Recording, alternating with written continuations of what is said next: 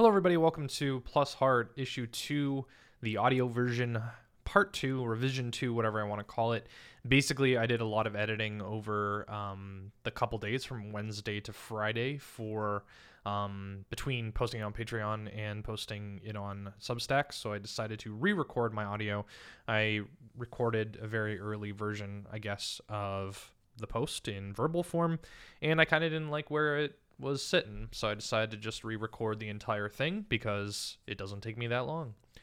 Plus Art Issue 2, Legacy. I wrote this one just because I wanted to really start with something that I think would apply to a lot of the other issues that I was writing, and it's a nice solid thing that I know that I can talk about, so it's, I like it. At the core of every brand lies the message that it wants to carry forward while celebrating its victories in the past. While there's probably many ways of describing it, I like to refer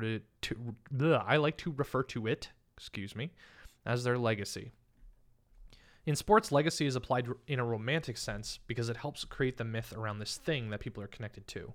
Tom Brady will always have the legacy of at least 7 Super Bowl wins. Michael Jordan will always have the legacy of 2 back-to-back-to-back NBA titles. OG Esports will always have the legacy of winning the international back-to-back when no one else had ever won it at all twice before. Sorry, let me take that one again. I didn't read that how I typed it. I kind of editorialized in the middle. OG Esports will always have the legacy of winning the international back-to-back when no one else had ever won it twice at all before. I gotta cut that one down. That's just way too many words. But back to the audio. All these accolades have been earned through results, which is where things get a bit shaky in esports. Because of the short-term nature of both players' careers and how long they're attached to brands, it's up to companies to both build communities around the celebrity of their players, yet also separate those players just enough so that their fandom doesn't leave when the contracts expire. The differences between traditional sports and esports also applies to the general audience, since they might not have grown up with a passion for cheering for a team as part of their household. Being able to communicate that legacies take time to build is not always easy, and their desire for results can seem loud and constant. It also doesn't help that esports is a very young industry, and the opportunities for teams to build in a stable place, like in a franchise league where they can't be relegated, is still relatively new. For instance, Team Liquid have one of the oldest surviving brands in esports and also have earned a reputation as a top-tier competitor in pretty much every game that they choose to compete in. If they cannot train competitors, they are wealthy enough to lure away good players from smaller teams because the resources mean that players likely have more to gain by joining them. They have training facilities, content teams, merchandise designers, and all the connections that can lead a creator, staff, or player to come out better, whether the goal is to win, have a cool workplace, or have the opportunity to put passion into your work. With esports' corporate evolution over the last 5+ years, yes, I know that corporate interests have been involved in esports, but the inflow of VC money and mainstream appeal seems very much of it to have exploded over the last couple of years. Liquid still maintains their cool factor without it feeling like it's cast off where they've come from. There's no scientific way to quantify this cool aura, which is partially why I like talking about branding so much. The feel of a company and the energy they put into things like their graphics, content, or merchandise supplement or take away from what their players do, and it all needs to come together in order for it to work. Taking stock of teams from when I came into the industry in 2012, there's no end to the amount of brands that have either died or remained as bloated, rotting corpses. They might sponsor a roster and pop up when you least expect them, making you think, oh yeah, I recognize that name, right before the talent gets poached by someone bigger. What I've noticed and respected about Liquid is that they still maintain TeamLiquid.net, their StarCraft hub, and still participate in esports that many people would consider dead, like StarCraft and Quake Live. They have probably the most functional esports wiki in Liquipedia, which I use daily. I routinely appreciate it because then I don't have to use the garbage fire that's Fandom Wiki system for more than I have to. Also, and while I'm not looking to call people out, there's still some performers on their roster that you look at and you think, okay, why are they still part of this team? How much can they really be doing for them? The thing is, Liquid see things in those people and those projects, and they see things in the communities that they take part in. I'm not sure whether it's a case of we have money to burn, so let's just burn some of it, who cares, or not. But I'd like to think that it's more of a, we think this is cool regardless of whether it makes us money. It isn't about the profit differential, it's about what interests us and about the soul of esports. Maybe those two are the same thing, just one's worded a little bit more kinder than the other. That soul of esports is a bit of a touchy subject with me as I grow more jaded about corporate esports, but I'd like to believe there's still the possibility of the romantic notion of the hobby, a place for gamers to find connection ahead of everything else. I'd like to think that that still exists.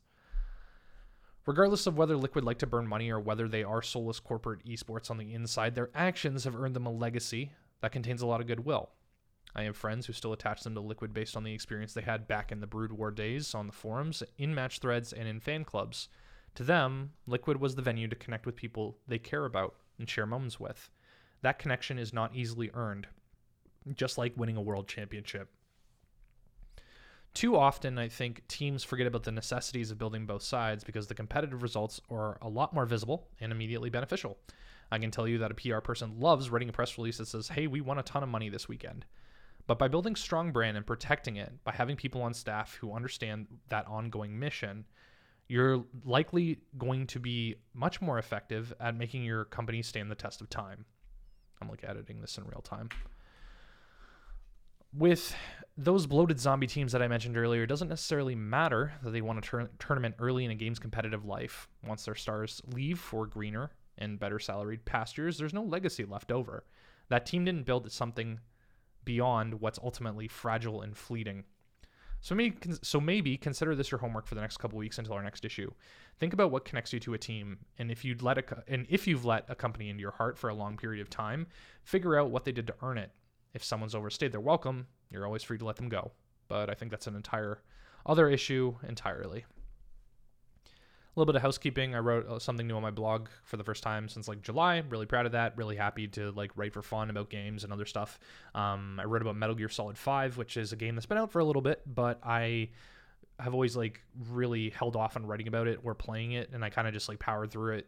I wrote about how it really seems like a precursor to Hideo Kojima's next game, Death Stranding, which is a game that I'm super into, and why one game's multiplayer system really bounced off of me and was something that I really didn't like having to interact with, and why with a few little tweaks, the next game, it was complete opposite. I really loved it.